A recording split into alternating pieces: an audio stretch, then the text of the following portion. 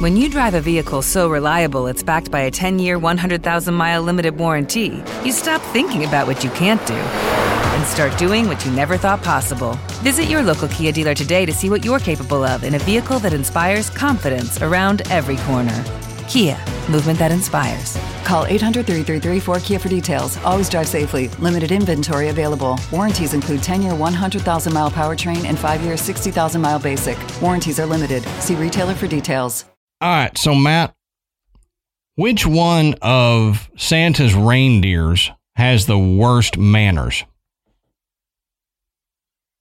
I don't know. Blitzen. Rudolph.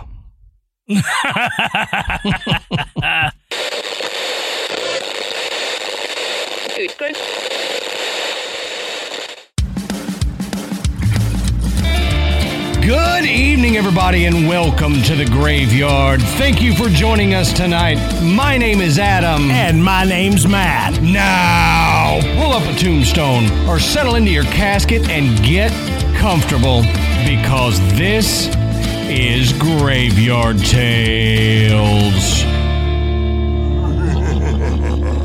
All right, everybody, here we are again. Matt, how you doing tonight, brother? Man, I'm doing really, really well. Good. How about you? Oh, I'm doing good, man. Doing good. It's that up and down season of Texas winters where it's cold one day and then you're sweating the next day. So It was a sweaty day today. You go out in jeans expecting it to be chilly, and nope, it's 78 degrees. So, gotta love Texas. Yeah, but when you left the house, it was like 40. Yeah, exactly. Exactly. You know, that's the thing. So, you got to have those breakaway pants, or you remember the pants that you could zip the bottom of the leg off and make shorts out of? That's what you need. I've got some. Yeah. I don't have any anymore. I used to. They're fishing pants. Oh, yeah. Yeah. Not that I ever go fishing. Well, just in case. I have the pants. Yeah. You got to. So we want to say real quick, go check out the Podbelly Network at podbelly.com. Go search through their website and you can find some different shows to listen to. We're proud to be members of the Podbelly Network and to be affiliated with these shows. So go check them out, podbelly.com. We also want to thank tonight's sponsors, Magic Spoon, Best Fiends, and Every Plate. And we'll talk a little bit more about them throughout the episode. While you're on the internet, finishing up very last minute Christmas shopping and all that, go give us a rate and review on iTunes. If you can give us a 5-star rating there and then just say something, it really helps bring us up the charts and it helps gets us more visible so that more people can find us by accident when they're looking for different shows. Though, oh, hey, look, Graveyard Tales. And then they can check us out. So that's all we need it for. We don't know why it does that, but something with their algorithm, it brings us up the charts so that people can see us more. And, you know, we've always said we want to get as many people into the graveyard as we can. We're a little greedy in that way. We want to grow our audience. And while you're on the internet, go to patreon.com/Graveyard Tales. Sign up to be a monthly patron of our show, and you can get a bunch of bonus content. We try to do a bunch of episodes every month, and if you sign up for $10 a month, you can get the video version of us recording each one of these episodes. And like on this one, there will be a little bit of talk about liquor in the beginning of the episode. So if you want to hear us talk about whiskey and moonshine and stuff, then you can do that if you're a $10 patron. We don't cut as much out of the episodes either. So you get some of the mistakes we make, and you get to, like Matt likes to say, you get to see how the sausage is made. Mm-hmm. Yeah, that's right. All right, Matt. So let's talk about one of our sponsors tonight, Magic Spoon. Now, growing up, I ate cereal all the time. Like that was, if I got up, it would be cereal. I didn't want anything else. I didn't want stupid eggs and bacon, nothing. I wanted sugary cereal. And that seemed to be the best for me, even, through high school. But as we get older, I still love cereal, but I can't eat all the sugars and the carbs and everything that's in these cereals. and especially midnight snack, dinner, like I would like to do. So the good thing is we found Magic Spoon.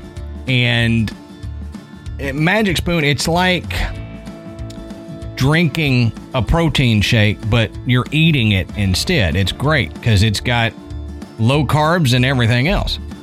Yeah, it's the crunchiest protein shake you'll ever try. Amen. and the best. Yeah, at least right. in my opinion. Best tasting. So, Magic Spoon is great because it has 0 grams of sugar, 13 to 14 grams of protein, and only 4 net grams of carbs in each serving. Now, that's phenomenal. Oh, yeah. If you've been low carbing, keto, whatever, then when I say those numbers, then your ears should just perk up. Right. Because those numbers are music to your ears, especially when we're talking about cereal. Oh, yeah. And it's only got 140 calories a serving.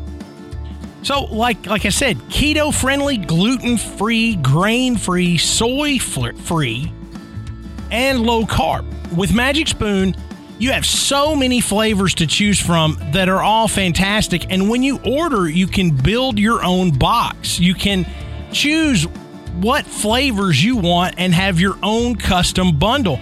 You can choose from cocoa, fruity, frosted, peanut butter, blueberry, cinnamon, cookies and cream, and our favorite, maple waffle. Oh, maple waffle. Mm-hmm. Yeah, now, cookies and cream and maple waffle were limited edition flavors that Magic Spoon has brought back permanently.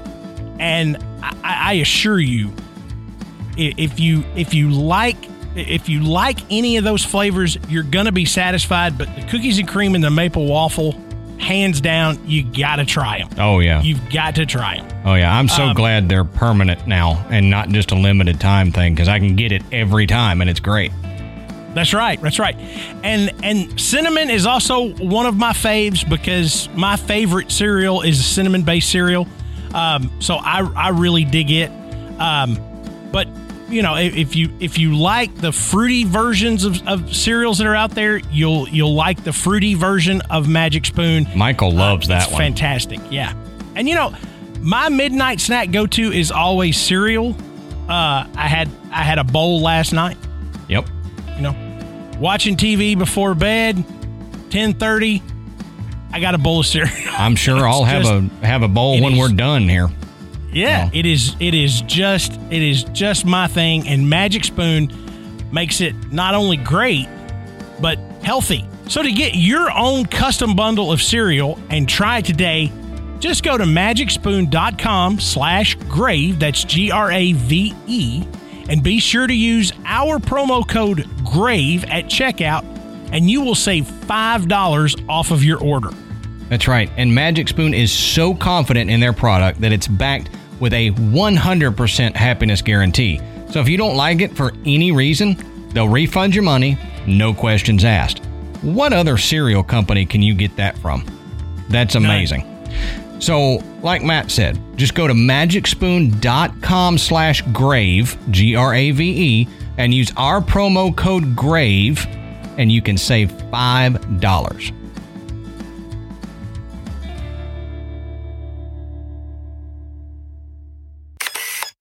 So, Matt, that's all I got, brother. So, why don't you tell us, what are we talking about tonight? Okay, so Adam and I are going to look into the phenomenon. All right, I'm giving everybody an opportunity to do the thing, No. The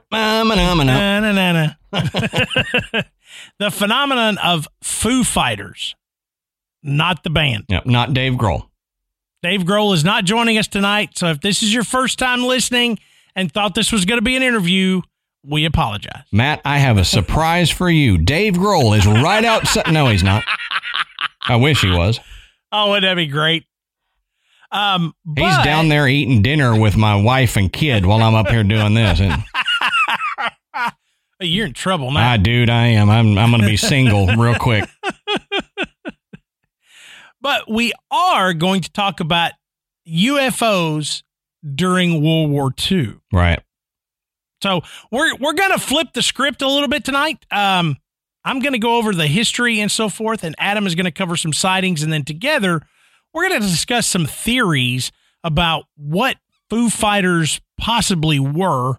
And it's pretty interesting because it's all over the map. It really is, yeah.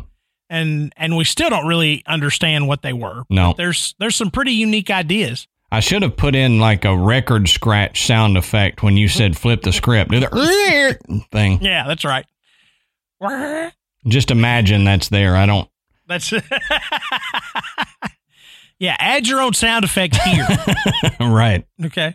Yeah. But Foo Fighters, I mean, the term Foo Fighters, and yes, it is where Dave Grohl got the name for the band. It it's not some, it doesn't have multiple meanings. This is it.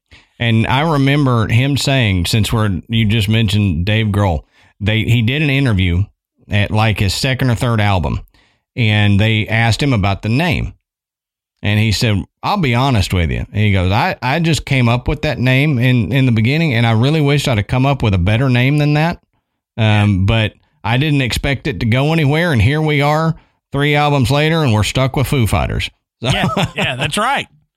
That's right. It was like Jethro Tull. Mm-hmm. It was like, they couldn't get gigs, so that their manager would keep changing their name. Yeah.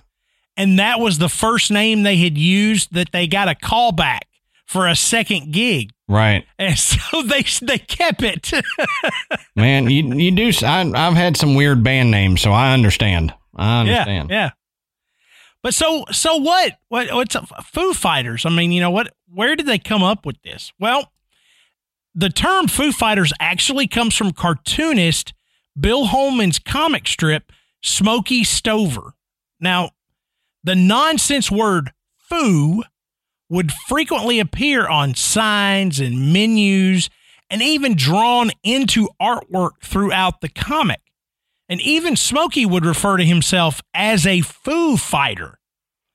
Now Smokey's a fireman, and his famous line was, "Where there's foo, there's fire." Okay. So again, it's just and Holman had nonsense words all through this particular comic strip, but he never fully explained his use of this word, and it was speculated that it was a play on the French word feu, F-E-U, which means fire. Right. But there's also a connection with the term foobar, standing for, effed up beyond all recognition. Right. So the use of foo by military personnel to describe something that is messed up isn't that much of a leap. And Smokey was commonly found as nose art on many American bomber planes. So this radar operator for the 415th Night Fighter Squadron, that Donald J. Myers, is credited with using the term Foo Fighters to describe the unidentified flying objects reported by Allied forces pilots during World War II. Right. So that's where the name comes from. It's interesting how just a nonsense phrase like that became, and I mean, I guess you could say that happens with a lot of things, but just a random nonsense thing that somebody said, then it's got a mythos all its own now, and that's what we have termed these, whatever they are, that we'll talk about in a minute. But yeah, Foo Fighters. Somebody probably just yelled that out. It's a Foo Fighter. And then it stuck. Yeah. So these pilots would see these things and report back that they're seeing them, and the radar operators would say, there's nothing there. We don't see what you see. So, they would describe what it is. And the first recorded sighting was by Lieutenant Fred Ringwald, and he was riding as an observer in a night fighter piloted by Lieutenant Ed Schuleter with Lieutenant Donald J. Myers on the radar. Now, it was a late November evening in 1944, And it was a little cloudy, and there was a partial moon, and they were roaming the Rhine Valley just north of Strasbourg on the French-German border when Ringwald said, "I wonder what those lights are over there in the hills." That's how it always begins. Hey, I wonder what those are. What the heck is that, man? What is that, Bobby? Dadgummit. Bobby, you see that weird thing up there in the sky? 7 o'clock in the morning, that light still ain't right. I love it. But according to American Legion magazine and their story on the sightings from 1945, this is where it began. Right. So there were 8 to 10 of these lights in a row glowing fiery orange. And then Schuyler saw them off of his right wing. Now, their initial reaction was to check the onboard radar as well as with Allied ground control, but both came back with zero indication of anything being in the skies aside from them. That's got to creep you out.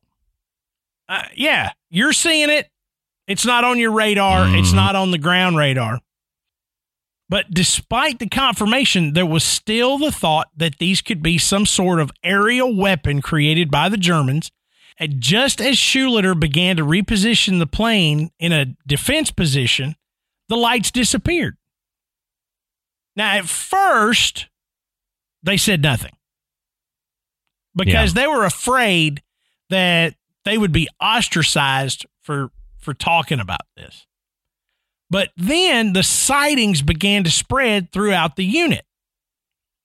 Now, Robert Wilson was a war correspondent with the Associated Press.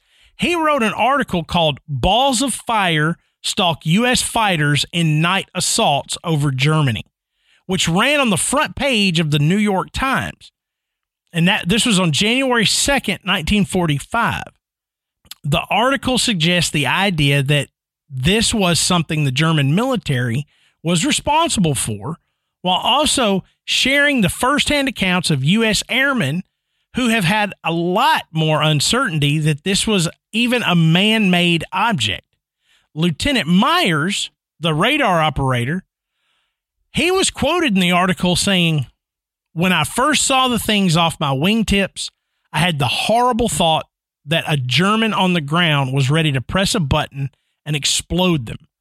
But they don't explode or attack us. They just seem to follow us like will-o'-the-wisps." Yeah, it has the similarities to will-o'-the-wisp that you hear about, but will-o'-the-wisp was in a field or on a sailing vessel. Right, but it was just that light that seemed to just move right along with you. You couldn't really shake it. And they said, it didn't matter how fast the plane was going, that these little balls were able to keep up with them. Right. Now, a lot of time and effort has gone into debunking the Foo Fighters. The idea that these were being used against any particular side or country was dispelled when an investigation showed that both the Japanese and German pilots had also reported similar sightings of their own. Mm-hmm. Okay, so if you've got your enemy going, "Hey, what's this?" then maybe they didn't make it. Yeah, right. You could think, okay, maybe it is a German weapon, but as soon as a German officer goes, "What the heck is that?" then you go, "Oh, well, nope, I was thinking the same thing. I thought it was you." And he's like, "Oh, I thought it was you." So the name Foo Fighter became a catch-all for any UFO sighting for the time. It originally serves to describe these specific sightings that look like these glowing orb-like entities or fireballs. Right. Yeah. Now, the balls of fire phenomenon reported from the Pacific theater of operations differed from what the Foo Fighters were reported in Europe. Now, the ball of fire, quote, resembled a large burning sphere which just hung in the sky. Mm-hmm. But and it was reported to sometimes follow aircraft. Now, on one occasion, the gunner of a B-29 aircraft managed to hit one with gunfire, causing it to break up into several large pieces, which fell on buildings below and set them on fire. So there was speculation that the phenomena could be related to the Japanese fire balloons campaign, also known as Fugo, which Adam and I discussed before. Absolutely. But as with European Foo Fighters, no aircraft was reported to having been attacked by a ball of fire. You know, reports of these things kept coming in. It wasn't just that one time. It happened often. And the objects flew alongside the aircraft at 200 miles per hour. So they would keep up with these fast airplanes. And they were red or orange or green, and they appeared singularly or with as many as 10 others in formation, like Matt mentioned in that first sighting. There was multiple ones. Now, people have said they often outmaneuvered the airplanes that they were chasing. And again, like Matt said, they never showed up on radar. Well, and you know, but that was one of the reasons why the pilots didn't believe it was something man-made. Yeah. Is because, I mean, we talk about this when we talk about other UFOs, where the maneuvers that these crafts are able to make you can't reproduce that with, you know, any aircraft that's known, you know, around the world. And sometimes the body couldn't handle the G-forces that was put on it by that maneuver. Yeah, I mean, that's definitely true. So when they're seeing these things, I mean, they know exactly what they can do in those planes. Mm-hmm. And, you know, especially in, you know, 1944, you know, they were limited as to what their maneuverability was, depending on what kind of airplane they were in. And they're seeing these things jump all around. I mean, as a pilot, you immediately think that's okay. That is not an aircraft that, you know, we've ever seen. And we, you know, here we are, military pilots. We know just about everything out there. And we've never seen anything that could do this. Right, right. And the military, they did end up taking these sightings seriously. At first, you know, Matt's right. People didn't really talk about it there at first because, like we see with a lot of other sightings, even up to today, people are worried about their jobs. They're worried about the stigma that it might bring. But when multiple aviators started bringing this to the attention, they did take it seriously because the military thought, oh, maybe it's an enemy weapon. But as Matt said, when the enemy then saw it, they went, oh, it's not that. So it's not a weapon. Yeah, it's not a weapon. What is it? Or if it is a weapon, it's not a weapon of anybody that we know.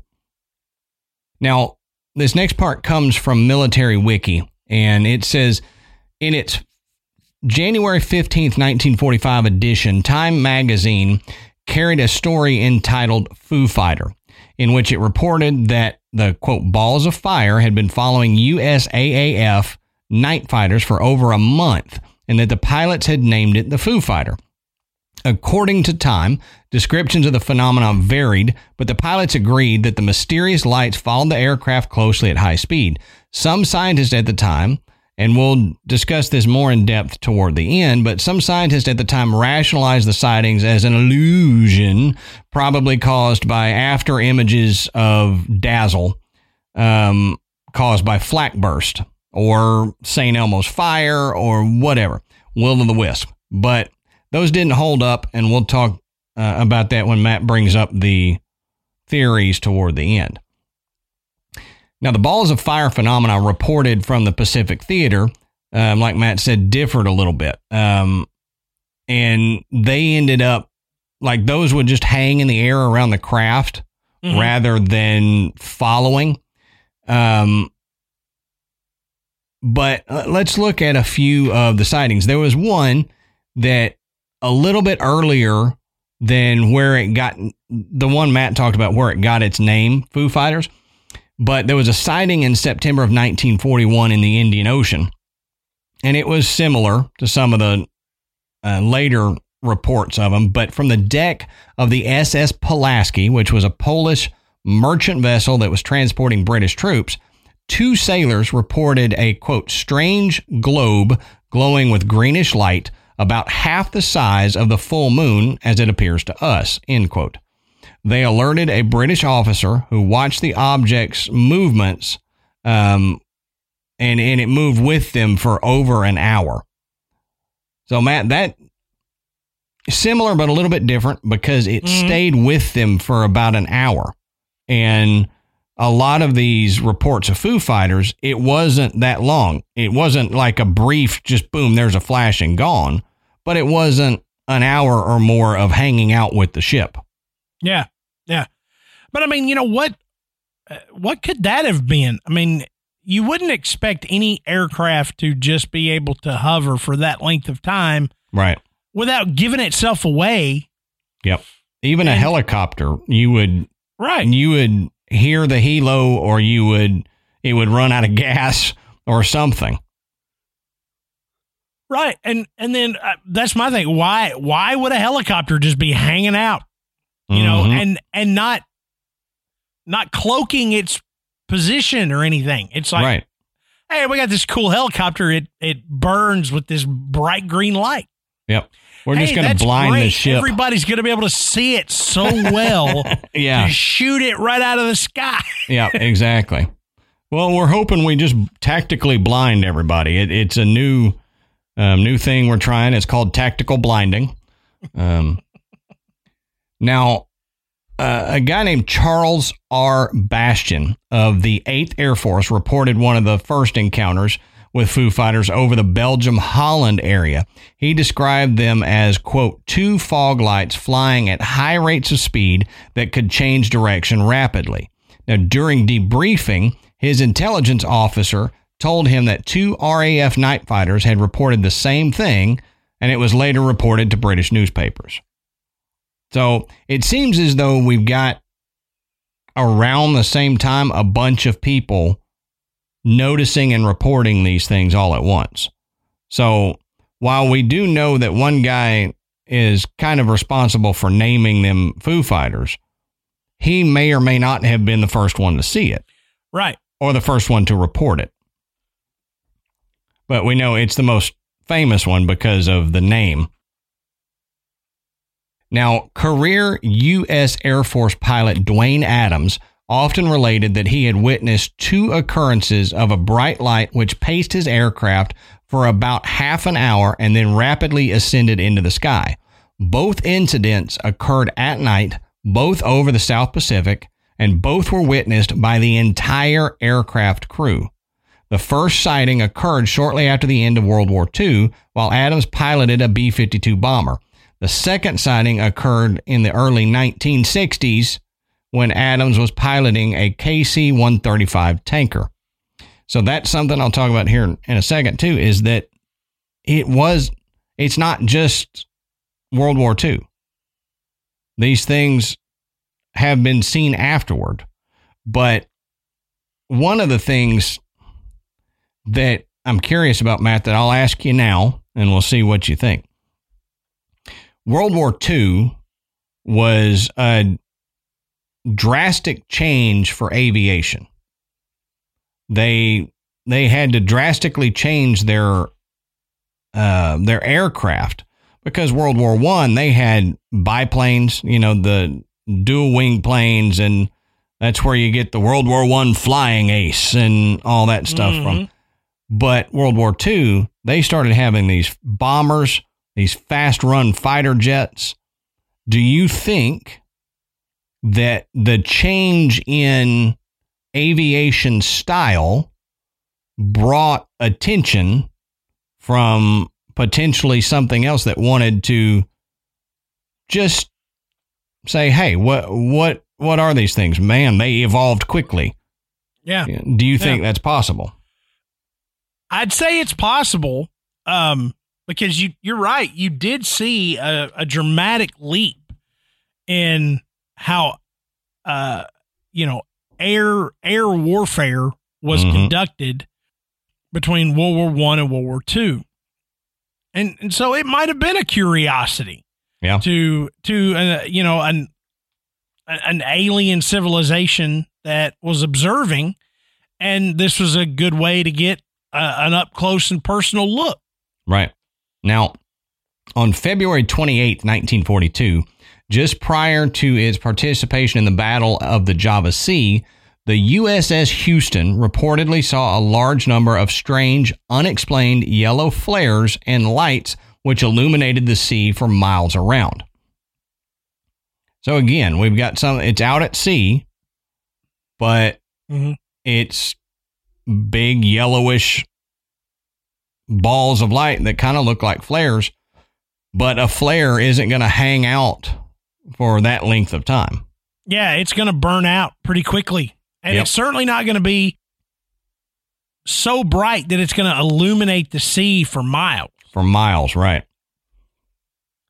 Now, a report was made from the Solomon Islands in 1942 by United States Marine Corps Stephen J. Brickner following an air raid alarm. Brickner and others witnessed about 150 objects grouped in lines of 10 or 12 objects each, seeming to wobble, end quote, as they moved. Brickner reported that the objects looked to be of polished silver and seemed to move a little faster than common Japanese aircraft. Now, another one is on December 17th, 1944, near Breisach, Germany. A pilot was flying at approximately 800 feet when he saw five or six flashing red and green lights in a T shape. The light seemed to follow him, closing in, quote, to about 8 o'clock at 1,000 feet, end quote, before disappearing and inexplicably as they came. Then on December 22nd, 2 more flight crews sighted lights. One crew near Hagenau reported 2 lights in a large orange glow, seeming to rise from the earth to 10,000 feet and then tailing the fighter for approximately 2 minutes. So that's another one where it is chasing the pilot at speed. And this one rose from the ground. Mm-hmm. Or at least it appeared that it was coming from the ground. Right. So it was almost as if it was either hovering right above or it had landed and then saw him and went, oh, hey, I'm going to go follow that. Yeah. Let's see what he's doing. Now, after that, the lights peel off and turn away, and they fly along level for a few minutes and then go out. They appear to be under perfect control at all times, he says, according to Keith Chester's Strange Company, Military Encounters with UFOs in World War II. So there are books out there, if you want to go check it out, about this that may go a little more in depth than we are. This says, and then there was Lieutenant Samuel A. Krasny's experience, a wingless, cigar-shaped object glowing red just a few yards off the plane's wingtip. Lieutenant Krasny, justifiably spooked, instructed the pilot to attempt evasive maneuvers, but the glowing object stayed right next to the jet for several minutes before it, quote, flew off and disappeared.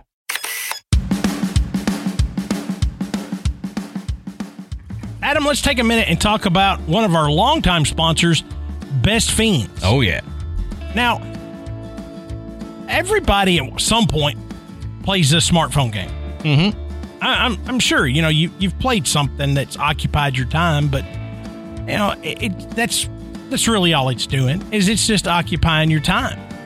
But if you really want to get into something that you can play and compete and really enjoy, then you should go and check out Best Fiends. Right. Now, playing Best Fiends during the holiday season, it's perfect because it can be the little pick-me-up when you need a break from all the holiday rush, Christmas shopping, holiday parties, whatever. Seeing family, Lord, seeing all the family. Oh, jeez. Yeah. You got to get away. You just got to sneak away to the bathroom and play Best Fiends for a little while. Yeah, hey, you've been in there for 2 hours. Is everything okay? And, oh, yeah, I'm fine. And the whole time you're going, dang it, oh, man, dang it, got him, ha-ha. And they're killing slugs. Yeah, they're wondering what the heck you're doing in there. But Best Fiends it's a lot of fun, and it's got a very unique gameplay. It's that match 3 puzzle style game, but along with that, it's got an actual storyline. It's got collectible fiends and tons of fun puzzles. I mean, it's quite possibly the best puzzle game that's out there. That's true. And one of the reasons that it's the best is if you don't have any Wi-Fi, like if you're at grandma's house and grandma's still got dial-up, or she just doesn't use Wi-Fi because she has no idea what it is, she still writes handwritten letters and stuff like that, that's not a problem. You don't need Wi-Fi to play Best Fiends. You can play it wherever and whenever you want with the offline mode. So, I mean, I don't want to brag, but I'm pretty far along in the game. But like we've said, Ashley and Amanda whip our butts all the time. So I'm not even going to say what level I'm at, because they will hear this and then start laughing at me and say, oh, I'm like 2,000 ahead of you. So I'm not going to say, but I do play it all the time and I love it. And I always love the fact that there is a fresh challenge waiting for you. They change it all the time, and they're always adding new levels. Yeah. So you're not going to run out of levels to play. It just keeps building and building and building. And I'm with you. I hate having to hand my phone to Amanda and go, please, you beat this. I've been playing the same level for the last 4 days. Yeah. And I cannot get past it. But Graveyard Tales listeners can go and download Best Fiends free today on the App Store or Google Play. That's Friends without the R, Best Fiends. That's right. Download Best Fiends free today on the App Store or Google Play. That's Friends without the R, Best Fiends.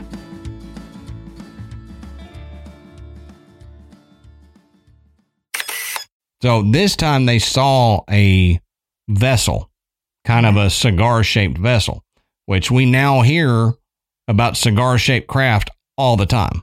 Right. Now, those were a bunch of quick reports that we got during the World War II era.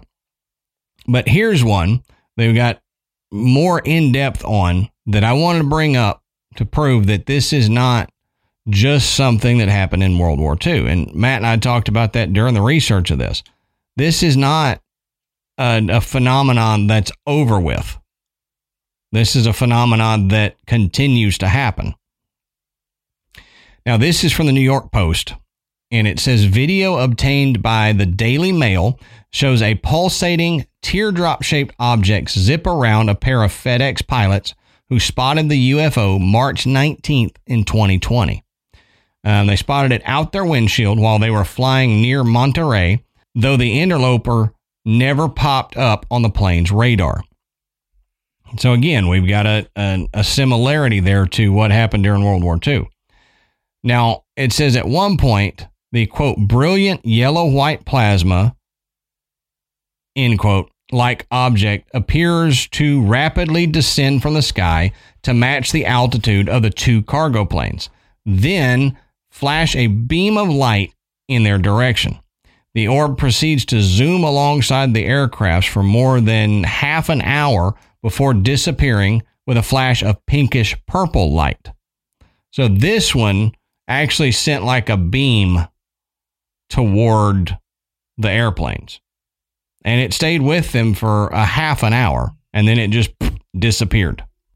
Now, this goes on to say that footage of the encounter was later analyzed by experts at the National Aviation Reporting Center of Anomalous Phenomena, or NARCAP, a nonprofit that studies UFO sightings and works toward developing safety protocols during such rare and inexplicable occurrences.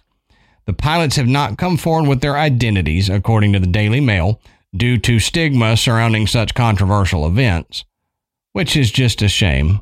Like we've talked so many times before, it's a shame that there's such a stigma around reporting stuff like this. This says, however, NARCAP Executive Director Ted Rowe assured the UK outlet that their account of the floating orb is credible, coming from two career pilots with nearly 30 years of experience combined between the U.S. Air Force and private sectors. Their claims were said to be very consistent with what pilots have been reporting for over 100 years. Now, flying a Boeing 767, the first officer, quote, believed that it was a meteor and began to say so when it suddenly stopped near the same altitude as the aircraft, end quote. Then the UFO projected an illuminating beam of bright white light on the aircraft and appeared to take a collision heading, the report added. Now, it says that then prompted the men to take a defensive attitude and prepare for evasive control inputs. So rather than colliding with the plane, the orb took a turn and paced alongside them at a distance of about 1,000 to 2,000 feet away, going 575 miles per hour at 37,000 feet. Says, quote, I thought it was a shooting star, but then it stopped. A pilot can be heard telling his colleague during the almost 5-minute video. So there is a video of that. If you go check our sources, you can find the video in there from the New York Post article. But Matt, it's kind of cool to me that we have such a recent, I mean, that's from 2020. And right. It mimics the sightings during World War II almost to a T. The only thing we didn't hear about in some of the sightings from World War II is the beam of light that hit the ships, but maybe it did and they just didn't report it. Or maybe we don't have the reports of the ones that did get illuminated by the beam of light. Yep, that's right. I mean, these things are so varied in their descriptions, in their colors, in their flight, and how they interact with other airplanes, that it's hard to imagine that we're talking about all the same thing. Mm-hmm. But like I said at the beginning, these were just grouped in to any UFO sighting while, these pilots were in the air, especially at night. And they were all called Foo Fighters. Mm-hmm. But what could they have possibly been? And many people have tried to explain what happened, using scientific phenomena that occur naturally, or trying to pawn it off on enemy weapons. So let's talk about some of the theories of what people thought these things could have been, and sometimes still do think that this is what they were.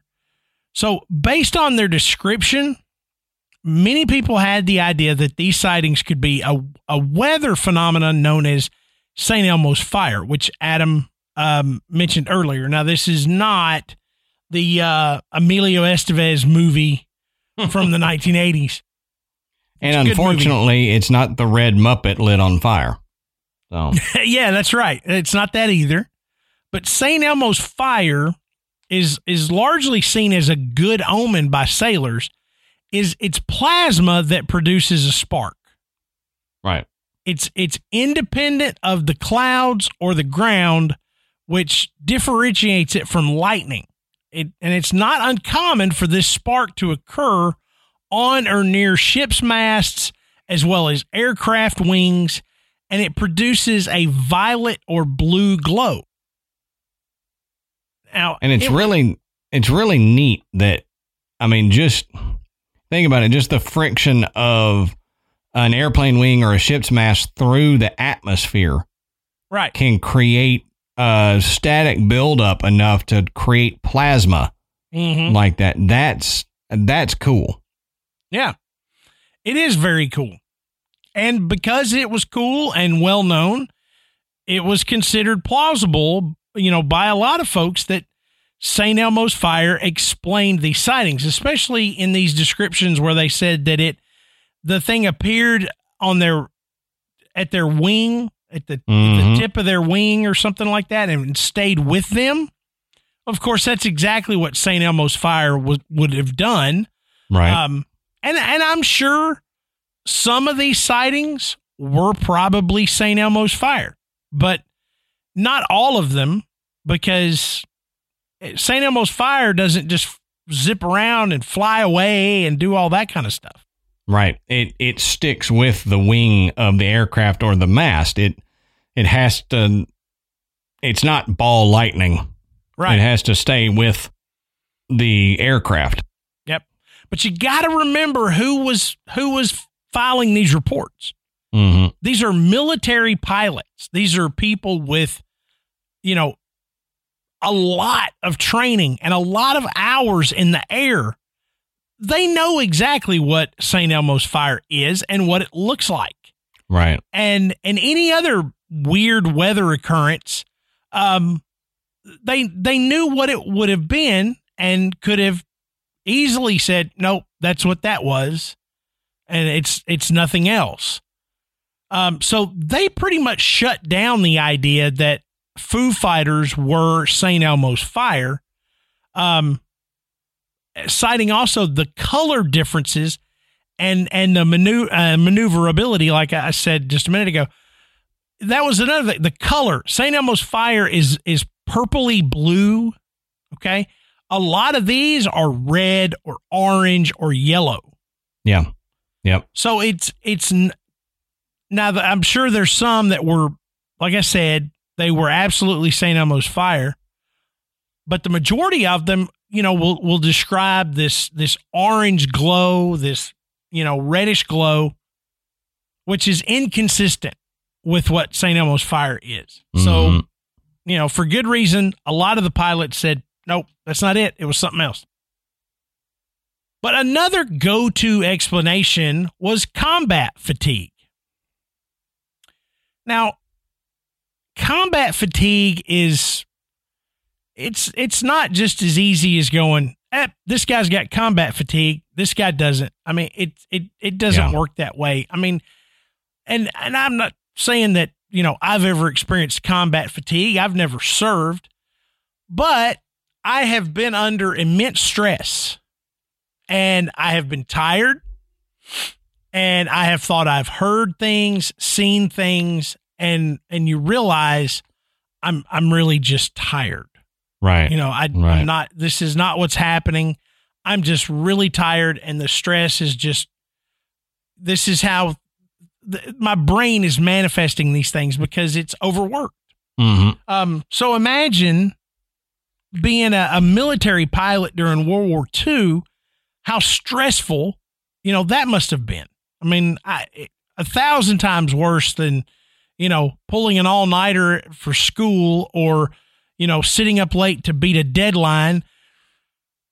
It's not the same, but, if that amount of stress can cause you to have a visual hallucination, then, combat fatigue absolutely could. Sure. I have one problem with it, though. It's the same problem I have when somebody says mass hallucination. Mm-hmm. We're gonna get there. Okay. All right. But it's just how does your brain see exactly the same thing my brain does while under stress? Right. It doesn't make sense to me, and we've discussed it in other episodes. I don't like the term mass hallucination, because we are such different creatures. You can put me and you, Matt, in the same stressful situation, and you and I think pretty similarly most of the time. Mm-hmm. But you put us in a stressful situation, our brains are wired differently. We've been through different experiences in life, so our brains will hallucinate different things. Yeah. Now you get 100, 200 people in the same area or in war, and one guy, he may hallucinate balls of light chasing the ship, but the other guys on his plane won't, and somebody may envision Smokey Stover flying next to him, Yeah, and I've always thought that a mass hallucination would require suggestion, almost like hypnotism. Yes. That somebody is going to have to put that notion in your head so that what you think you're seeing is the same as somebody next to you, because you both have the same suggestion. Right. Right. Okay. And I don't know that that's the case here. And Adam said, as I told Adam, we're getting into this because, we as we understand more and more about, the impacts of war and combat on service members and how it can contribute to these physical and psychological issues, when they suggest that this is some type of collective psychosis or mass hysteria or a mass hallucination, those type of things, as we said, Adam and I don't really buy into them, but they're also exceedingly rare. Mm-hmm. But it's even more unlikely in these scenarios where reports of sightings were happening from all sides and independent of one another. So not only are you getting multiple sightings, you're getting them from different areas. So how am I going to have a mass hallucination with somebody that's 500 miles away from me? Mm-hmm. Happening essentially at the same time, or at least close enough to the same time where, you could make that correlation. How is that possible? But, as Adam said earlier, they did take this stuff seriously, and the Navy's Bureau of Medicine did respond to the multitude of reports by indicating that further study and education was needed on visual illusions and aviators' vertigo among nighttime pilots. Right. Dr. Edgar Vanacki, who was the premier flight psychologist on this particular project, summarized the need for a cohesive and systemic outline of the epidemiological. Why can't I say that word? Epidemiological? Yeah. That word. Epidemiology. Dr. Edgar Vanacki, who was the premier flight psychologist on this project, summarized the need for a cohesive and systemic outline of the epidemiology of aviators' vertigo, because in his opinion, aviators were not skilled in observing human behavior, thus making them poor judges of their own feelings and emotions, especially when experiencing an unknown anomaly during flight. So what he's saying, essentially, is this. You're not trained to understand how the human brain works and how you would respond to different stressors in different situations. So you don't understand what's happening, and you believe the illusion that you see.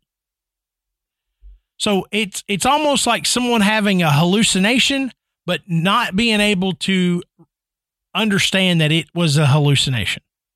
So he's saying if he was in that situation, he would have a different outcome? Yeah, essentially. That if you had, because he's if you had enough training smarter and education, that you would be able to realize, oh, this is just something, I'm experiencing aviators' vertigo. I'm experiencing a visual illusion.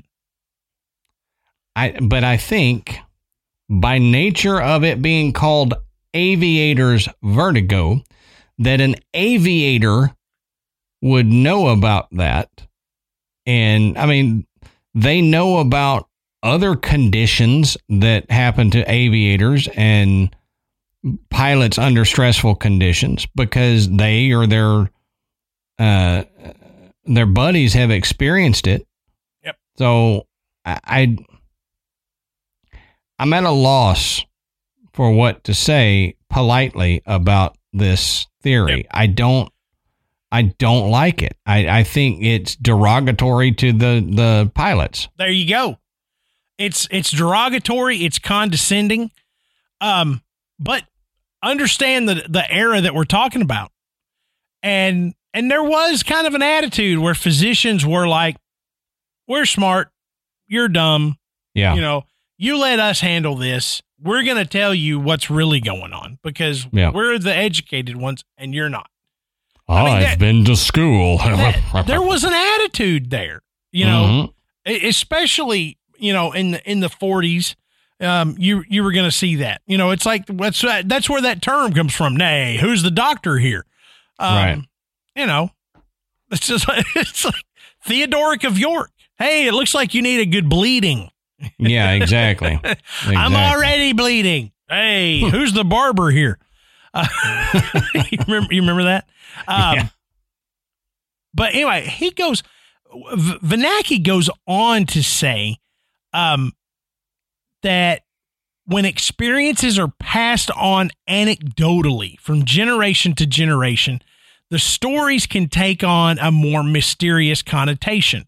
For example, if your grandfather tells you that holes in the yard are made by little gnomes with shovels that come out at night and you have no knowledge of moles or groundhogs, you believe that little shovel-wielding gnomes are indeed to blame.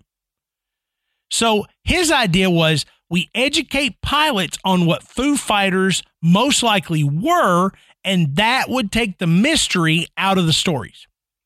And then they would just stop seeing them? Right. I mean, I don't think it would be that they would necessarily stop seeing them. They would understand that what they're seeing is not mysterious. Wow. But I'm like, there's too many possibilities of what it could be to just give somebody the tools to say, it's not an alien, you know, it's not this, it's not that. So it must be. Mike, that sounds good, but I don't know how well that goes into practice. Yeah. You are experiencing aviation vertigo. Well, let me ask you there, Hoss, have you ever flown a plane? Well, no, but I've been educated. Okay, so you've never flown a plane in war? No, but I studied stuff in a book once, 20 years ago. Yeah, essentially. You know, that's what we're looking at. Yeah. I don't like it. I'm sorry. I'm not a fan of it either. But then, of course, there's the idea that this was, in fact, a weapon developed by Nazi Germany. Now, this one has a little bit more teeth to it. Now, some placed blame on the Nazis as a collective entity, but others had a specific name in mind. Werner von Braun. Sure. Now, the then 32-year-old aeronautics engineer led the development of the V-2 rocket, which was the first ever long-range ballistic missile. Now, first thing to hit outer space, too. Yeah. So Braun was regarded as a prodigy in this field, and he was thought by many to be capable of never-before-seen technology. Yeah, he absolutely was. Mm-hmm. His intelligence was so sought after. In fact, he was one of the 1,600 German scientists and engineers brought to the U.S.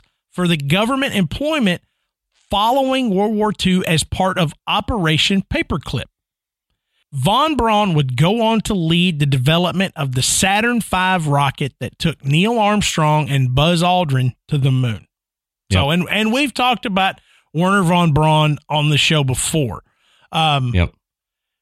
So I realized we kind of poo-pooed the idea that it was a weapon because the Germans and the Japanese were reporting similar things. So we're thinking if the enemy says we see it too, then it's probably not anything they created if they don't know what it is and they're being truthful. But there is an idea that, you know, the Germans didn't necessarily share everything they were working on with everybody. Absolutely. You know, so if they had some top secret projects done by these aeronautics and rocket scientist guys, they're not going to tell all the people, hey, you know, we're working on these rockets or we're working on these special weapons. No, they're not. Well, go ahead. Oh, I was going to say, and the Germans, they did at that time, they were working on Wunderwaffe, which was the wonder weapons. So they were trying to create a spaceship per se. It was a circular type craft that flew with the human in the center. And they were coming up with these Wunderwaffe things thanks to people like Werner von Braun. But like you said, I'm sure if they had developed this thing, they wouldn't go tell their normal everyday German fighter pilot about these things. They would have no need to know, so they wouldn't be told. Yeah. The only thing that keeps me from thinking that that's what it could be is hindsight, knowing what we know now, we're still seeing them. So I'm not convinced that a Wunderwaffe would still, unless it was like an autonomous, self-replicating thing that they made that is now just taken over and is still flying around and out of their control. Right. You know? Yeah. But I think it was highly possible at the time. I just don't think that's what it is now. But I can understand why people would think this could be German. Because like you were saying, Werner von Braun, I mean, he was a genius. He helped get us to the moon. He created the first long-range rocket. So I see where they would think that. Yeah, and author Renato Vesco brought up this theory that the Foo Fighters were a new Nazi secret weapon in his work, Intercept UFO, which was reprinted in a revised English edition called Man-Made UFOs, 50 Years of Suppression, which was published in 1994. Now, Vesco says that the Foo Fighters were in fact a form of ground-launched, automatically guided, jet-propelled flak mines called Feuerballs or fireballs. The device, which was operated by special SS units, apparently resembled a tortoise shell in shape, and it flew by means of gas jets that spun like a Catherine wheel around the fuselage. Now, miniature klystron tubes inside the device, in combination with these gas jets, created the Foo Fighters' characteristic glow and spherical appearance. Now, a crude form of collision avoidance radar ensured that the craft would not crash into another airborne object, and an onboard sensor mechanism would even instruct the machine to depart swiftly if it was fired upon. Now, the purpose of the Feuerball, according to Vesco, was twofold.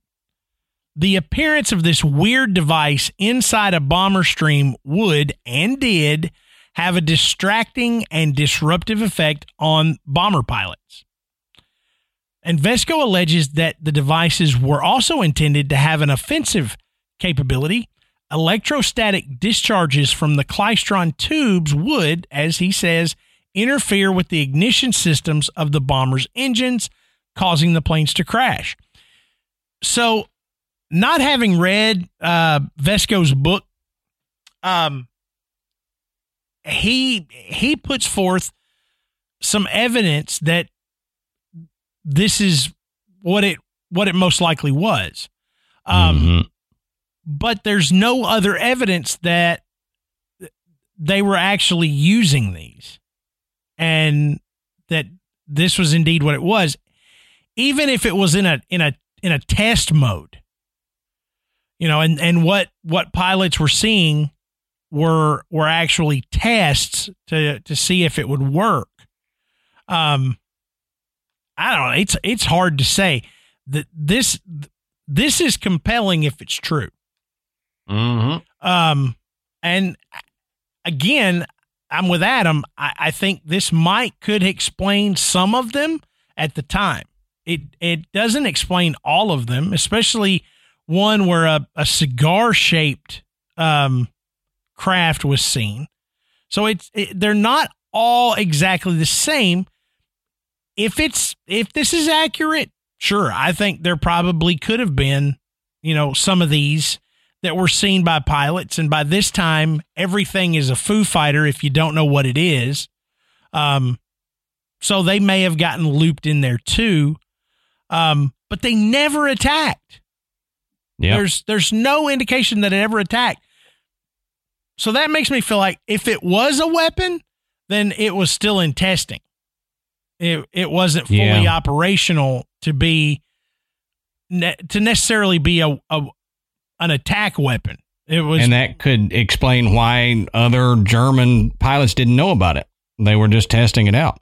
That's right. Yeah. Again, they're not going to tell everybody.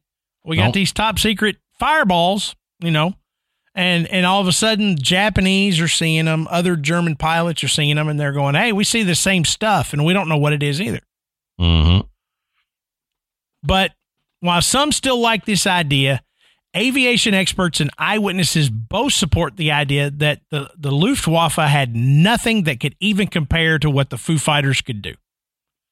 Right. So despite some close encounters, none of the airmen had ever seen any mechanical parts in these objects, nor did they ever pick up anything on radar. So if these things were indeed what Vesco describes, you would pick that up on radar. I mean, we're talking about a metal object. I mean, it would certainly be on radar. It's not like you wouldn't pick up a plasma ball on radar necessarily, but you would definitely pick up a metal orb flying through the sky. Right. Because that's basically what airplanes are. It's just metal shells. Yeah. So you would definitely tubes, see it. Yep. But the other thing too is if it was that, what kind of controlling mechanism would they have to be able to pace airplanes at 200 plus miles an hour and stay on their wingtip and all this? It seems like that would be difficult to manufacture even today, let alone then. I mean, you look at drone technology today, and it's amazing. It is amazing what you or I could go out and purchase and fly around our neighborhood. Yep. I mean, it really is. I mean, the technology with some of these high-end drones, it's amazing. I mean, I've seen drone footage where they have flown so far away from the person that's controlling it, and high definition cameras. I mean, it's just, it blows me away that not that the technology is there, but that it's available to you or I. Right. Yeah. I was going to say that obviously the military has stuff like that and better. Yeah. But that you and I could go buy one for the right amount of money is pretty awesome. But you think about that. This type of drone technology has only been around, available to us for, maybe 10 years. So we say the military's had technology like this for probably the last 30, 40 years. We're still not that far, are they going to be able to control something well enough at that speed from a distance to mirror a bomber or a fighter jet's flight?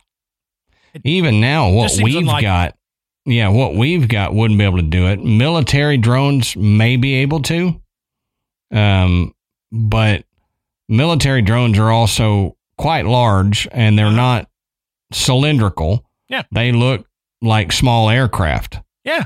So, I mean, I think even if you had something then, you would be able to pick it out. It wouldn't be surrounded by glowing plasma. Yeah. I don't assume. And it probably would have been picked up on radar in 1944. Yep. All right, so if you've listened to our ads for any length of time, then you know we are fans of HelloFresh. Well, we're also fans of EveryPlate, and EveryPlate is now owned by HelloFresh, and Every Plate and HelloFresh, along with their other subsidiaries, have come together to form one company with a wide array of offerings and all price points for you to enjoy. And with Every Plate, you can experience full plates and fuller wallets with America's best value meal kit. And the holidays are upon us, so give yourself and your wallet a break. Enjoy delicious, affordable meals delivered right to your door and ready to go in just 6 simple steps. It's amazing, and we all need this during the holidays. We've all got so much cooking and planning and present wrapping and people seeing and all sorts of crap that we don't need to spend any more time than necessary planning and cooking meals. So order from Every Plate, and that will help you out. You can get it done real quick and for cheap. Yeah, and speaking of cheap, think of it this way. One meal from Every Plate is about the same price as 1 cup of coffee. And it's probably cheaper than that pumpkin spice latte you drink, Adam. No kidding. That half-calf, super foam, double choco, frou-frou, coffee. I don't know what I'm saying. I'm just making something up. Go ahead. I don't even know. I can't order anything like that. No. It's like I just want coffee. Right. Black coffee, but thanks. You know what? If I'm paying for this coffee, I could be buying an entire meal from Every Plate. No kidding. So let Every Plate plan, shop, and deliver everything you need to cook a delicious meal at a delightful price. So you can choose between 17 recipes that change each week and swap proteins, veggies, and sides to your liking. Thinking of family, friends, or loved ones this season? Give them the gift of Every Plate. It absolutely won't disappoint them. Right. Because I know my family goes nuts every time they come home and see that Every Plate box sitting on the porch. Oh, no. It'd be a great gift. They are super excited. If somebody decides to gift you with Every Plate, they have literally fed you in one of the most fun ways possible for a long time. It's like that saying, give a man a fish, you feed him for a day. Give a man Every Plate and you feed him for months. That's that old saying. Yeah, that old adage from biblical times. So Graveyard Tales listeners can try Every Plate for just $1.79 per meal by going to everyplate.com and entering our code GRAVEYARD179. That's GRAVEYARD 179. That's right. Get started with Every Plate for just $1.79 per meal. You can't do that at a fast food restaurant. All you've got to do is go to everyplate.com and enter our promo code GRAVEYARD179. GRAVEYARD and the numbers 179.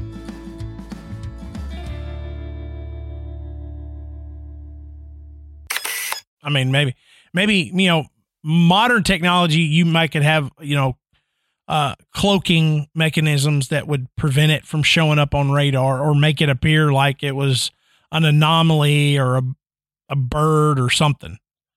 I always remember you remember the silent drive in Hunt for Red October?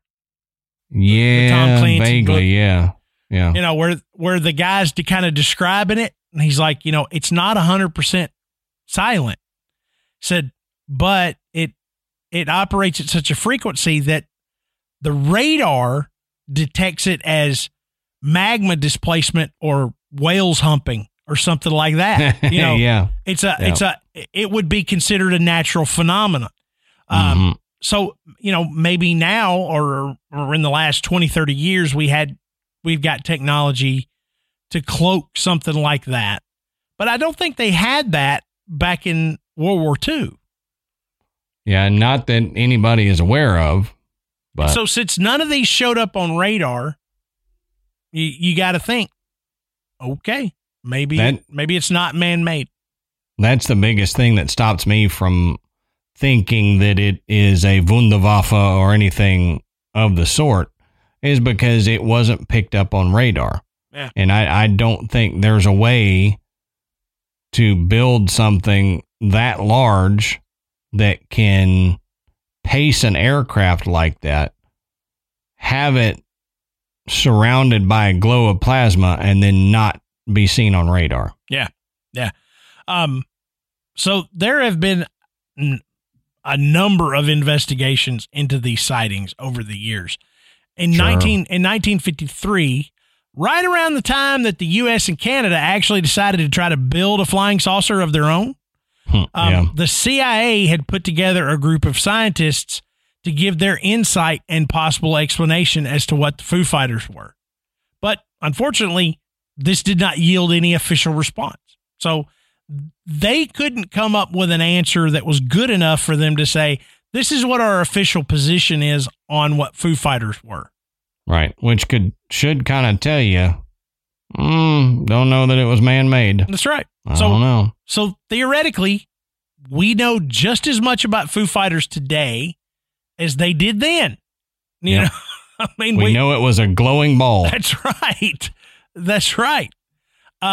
And as Adam said, with the sightings of these glowing light or fireball type objects still occurring today, alongside other documented aerial experiences, we may at some point be able to figure out what they were or what they could have been. Maybe, yeah. But as of now, we still don't know. Yeah. And I feel like what we talked about midway through the episode, it just kind of popped into my head, and I think I need to stick with that as a theory, is that if it's not off-planet technology, then perhaps it's parallel universe technology or breakaway civilization technology that is some type of scouting thing that when our air superiority changed to what we had during World War II, they had to go check it out. Right. And they were testing our abilities with what we could do. They were just trying to see what we had. Yeah. And I think that, to me, that's where I kind of end up landing, is that it was some kind of scouting thing brought on by our change in aircraft. Yeah. I like that idea. I like that theory. I think I can get behind that. But honestly, I have no idea. I have no idea. I don't believe that it was something man-made. I really think that if it was man-made, that it would have shown up on radar. And 100%. Yeah. They would have been able to shoot down more than one of them. Yep. And they would have been able to collect more information about what it was if it was a man-made object. Right. And seeing as how we didn't have any other kind of aircraft that could do what those things could do, it just doesn't fit. No. And then when, I've already said my piece about, combat fatigue or aviator's vertigo.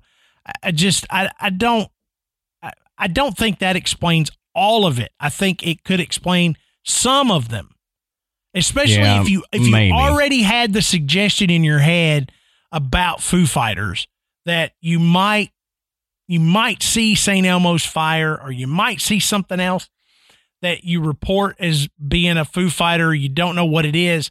But it doesn't cover all of them. And again, we're talking about a group of highly trained individuals. Right. They've spent a lot of time in the air. They understand what's up there. Now, I know that flying at night is a lot different than flying during the day. And I know that that's going to contribute to some of the confusion, but it's still just so mysterious that none of these things showed up on any kind of radar. I can't believe that it's a man-made thing. No, but these were some of the best people in the world at the time for flying at night. Mm-hmm. These were the best in the world. Yeah. So you can kind of take out some of that might be attributed to lack of experience flying at night. And I know one thing that came up when I was researching this was that they took fighter pilots into a dark room and then were flashing lights in their eyes and then asking them what they saw. And what they were trying to prove is that airburst from guns, land-to-air artillery was causing them to see, like, okay, you look at a bright light and then look away. Mm-hmm. You see a ball of light in your vision. But they did get that ball of light in their vision, but it didn't do or act the same way that these Foo Fighters did. It didn't maneuver around. It didn't phase in and out and, tail them or anything like that. So kind of had to debunk that, but they were trying to say that it was just your eyes playing tricks on you from bright lights flashing on you at night. But again, I think these highly trained aviators would know, oh, I just got kind of blinded by that shot. Mm-hmm. And that's what that is. You wouldn't have multiple aircrafts full of these military men on all sides thinking that because they got a little bright light in their field of vision, oh my gosh, it's an alien. Right. I mean, I'm not an aviator, and I understand that. And I go back to how these people spent way more time in the air fighting under these conditions than the doctors or scientists did.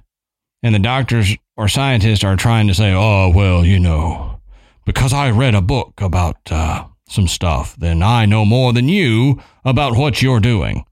And it bothers me. And I think it's, like I said earlier, derogatory, and they're trying to discredit sightings by these people. And that's what leads to some of the stigma that we have around sightings nowadays. And even then, you didn't want to come forward with your sighting because you're going to have some starched collar jerk telling you that, oh, you're nuts. You don't know what you saw. And it's irritating and frustrating. Yeah. To say the least. But what do you guys think? I mean, I'm hoping that most of you realized when you saw Foo Fighters that we weren't going to talk about the band. Probably. I'd say if you're listening to this show, you already knew. But if you made it this far and still think we're talking about the band, then you got problems. Right. Now we got problems. But let us know what you think. Maybe some of you had grandparents or great grandparents that served in World War II. Maybe they've got stories about when this would happen, whether they were an aviator or not. These stories went around, so people knew. Maybe they remember these things coming out at the time. We would love to hear it. And one of the best places to do that is in our Facebook group. And you just go on Facebook, search Graveyard Tales, and you'll find our group. We affectionately call it the Graveyard, and we've got thousands of members that are just there to share these stories, have a good time, tell some jokes, and it's 100% safe. You're not going to get made fun of. Everybody just wants to hear these great stories and experiences. So please, come on there and jump in that group if you haven't already. You can also find us on Instagram and Twitter. Again, just search Graveyard Tales. As Adam mentioned, don't forget to rate and review us on iTunes. It does help bring us up the chart, and it does bring more people into the graveyard. And you can check out our website, which is graveyardpodcast.com. On our website, you can find links to purchase Graveyard Tales merchandise. You can listen to the show, and you can become a patron. And we like to thank everyone who has donated to the show. It really does keep Adam and I going. Mm-hmm. And as he mentioned at the top of the show, our $10 patrons get the video of us making the show. So you get to see all of our flubs and mess ups and retakes. And you get to kind of hear the chatter that Adam and I do back and forth, when no one's listening. When we think the mics are not on. That's right. We always know they're on. But I think that covers Foo Fighters pretty well. Adam, what do you think? I think so. I think we know just about as much as we did when we started it, which is what we thought. That's right. That's right. Oh, so until next time, we'll save you a seat in the graveyard. See you soon.